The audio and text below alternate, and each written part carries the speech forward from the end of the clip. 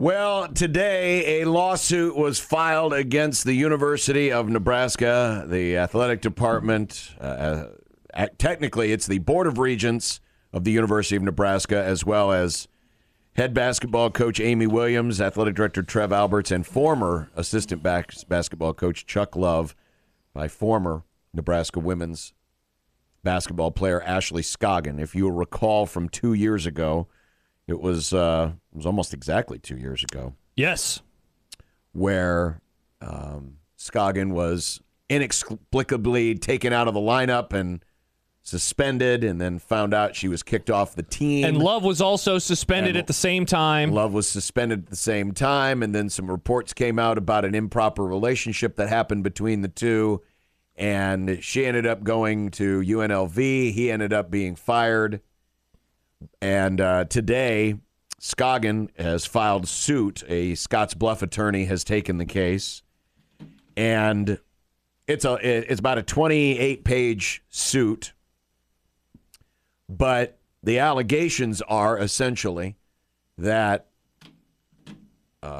Chuck Love, the assistant coach, was grooming her into a relationship, that Amy Williams did not provide a necessary environment where these types of things should be allowed to happen. Yeah, like one of the things that was written in there was Williams cast Ashley in the role of a seducer and a liar. Correct. She allowed the players to berate and accuse Ashley for hours.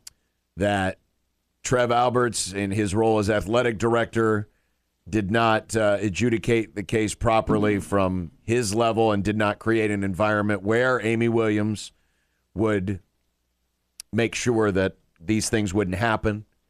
And so, it's the usual things in this case when you have a civil suit like this. Just reading from some of the things in the case,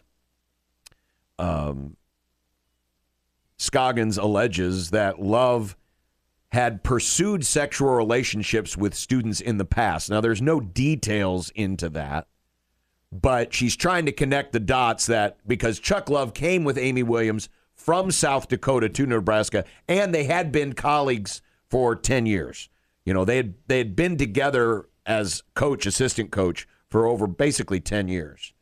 And that Williams should have known about his behaviors that happened elsewhere. Now, none of those other behaviors of which is being hinted at are actually spelled out in detail. But according to the lawsuit, before August 2021, Williams knew or should have known of Love's pursuit of sexual relationships with students. The community of their coaching staff was tight-knit, as was the community of coaching staff and student athletes. And basically how all of this is alleged to have started is that Scoggin was working an internship program where she was kind of looking to the end of her playing days and looking forward to maybe coaching at some point. And so Chuck Love, who also was the person who recruited her away from junior college to Nebraska, said, well, I'll be happy to kind of mentor you in this process. And so as part of that, she started working closer with him. And then as time goes by, as is alleged in the lawsuit, he is, talking to her and asking her, hey, you should come out to drinks with us, come out to drinks with me. Also alleging that, Williams' husband knew about what was going on. And then eventually the relationship turned sexual. Yeah, reading from, this was, I believe, the On3 write-up, said, Love began messaging Ashley directly through Snapchat. This included contacting her late at night and asking her to meet him for drinks. Sometimes Love would tell her that he was out drinking with Williams' husband, and he would invite Ashley to join them. Ashley did not accept the first several invitations to meet Love for drinks. When Ashley eventually did accept one of Love's Snapchat invitations, they met in the parking lot of a Costco after midnight. Love told Ashley he had just left the bar as they sat in the car and talked. Love chided Ashley about not bringing alcohol and asking her, if I leave for a different school, will you come with me? And then after that, a few days later, and this is from the lawsuit, Love invited Ashley to meet him, and this time she brought alcohol, as Love had suggested. Love then kissed Ashley and asked her, have you ever done anything with a coach before? This interaction left Ashley feeling confused and trapped. Love had already offered and given her mentoring, individual practice sessions, academic coaching, and the implied promise of support of her career. It was now undeniable that Love wanted a sexual relationship. Reading from the lawsuit, Ashley was also afraid that if she reported Love, Coach Williams would retaliate against her. She was aware of Love and Williams' close relationship and Love's importance to Williams on her coaching staff. In her time on the women's basketball team, Ashley had observed Williams to lose her temper unpredictably, to insert herself arbitrarily into seemingly minor personal conflicts amongst team members, and to otherwise demonstrate loose boundaries. So again, she's trying to draw the connection that, essentially kind of laying the groundwork for how she got in trouble eventually. Correct. Right? That she didn't feel comfortable reporting any of this because she didn't think Williams was going to do anything to her benefit. And my evidence is look at what happened when eventually she did find out and how I was treated. Now, the part that to me is the most concerning, and if you'll recall when this story first broke 2 years ago, we got wind that it was discovered because of essentially an in-house sting operation. The team went to Penn State to play a game, and the night before the game, and this I'll read from the lawsuit. On the night before the game, members of the team and practice players created a ruse to successfully confirm and record on video Ashley's presence in Love's hotel room. So when this relationship was going on, oftentimes the two would meet for sex on the road, on road trips in Chuck Love's hotel suite. Mm-hmm. The ruse included a practice player falsely purporting himself as Love to a desk clerk in order to obtain Love's room key. It ended in two team members confronting Ashley in Love's room. So to connect the dots, they get this key. They go and they wait, right? A couple of teammates wait in Chuck Love's room. And wait for her to show up. Then they wait for her to show up, to which she does. She is then confronted. And now reading from the lawsuit, they reported their findings and showed their video recording to Williams. Love instructed Ashley to deny anything improper and told her he would talk to Williams. Then that led to a coach called team meeting before the game. Reading from the lawsuit, at the meeting, which lasted multiple hours, Williams invited the team members to interrogate both Ashley and Love. With Williams' encouragement, the team members assailed Ashley, screaming and crying and using profanity. Both Ashley and Love denied anything improper. The team members then accused Ashley of lying. Ashley felt panicked, trapped, and profoundly ashamed. She could not, in that setting, with Love inches away and watching her, admit the truth of what had been happening.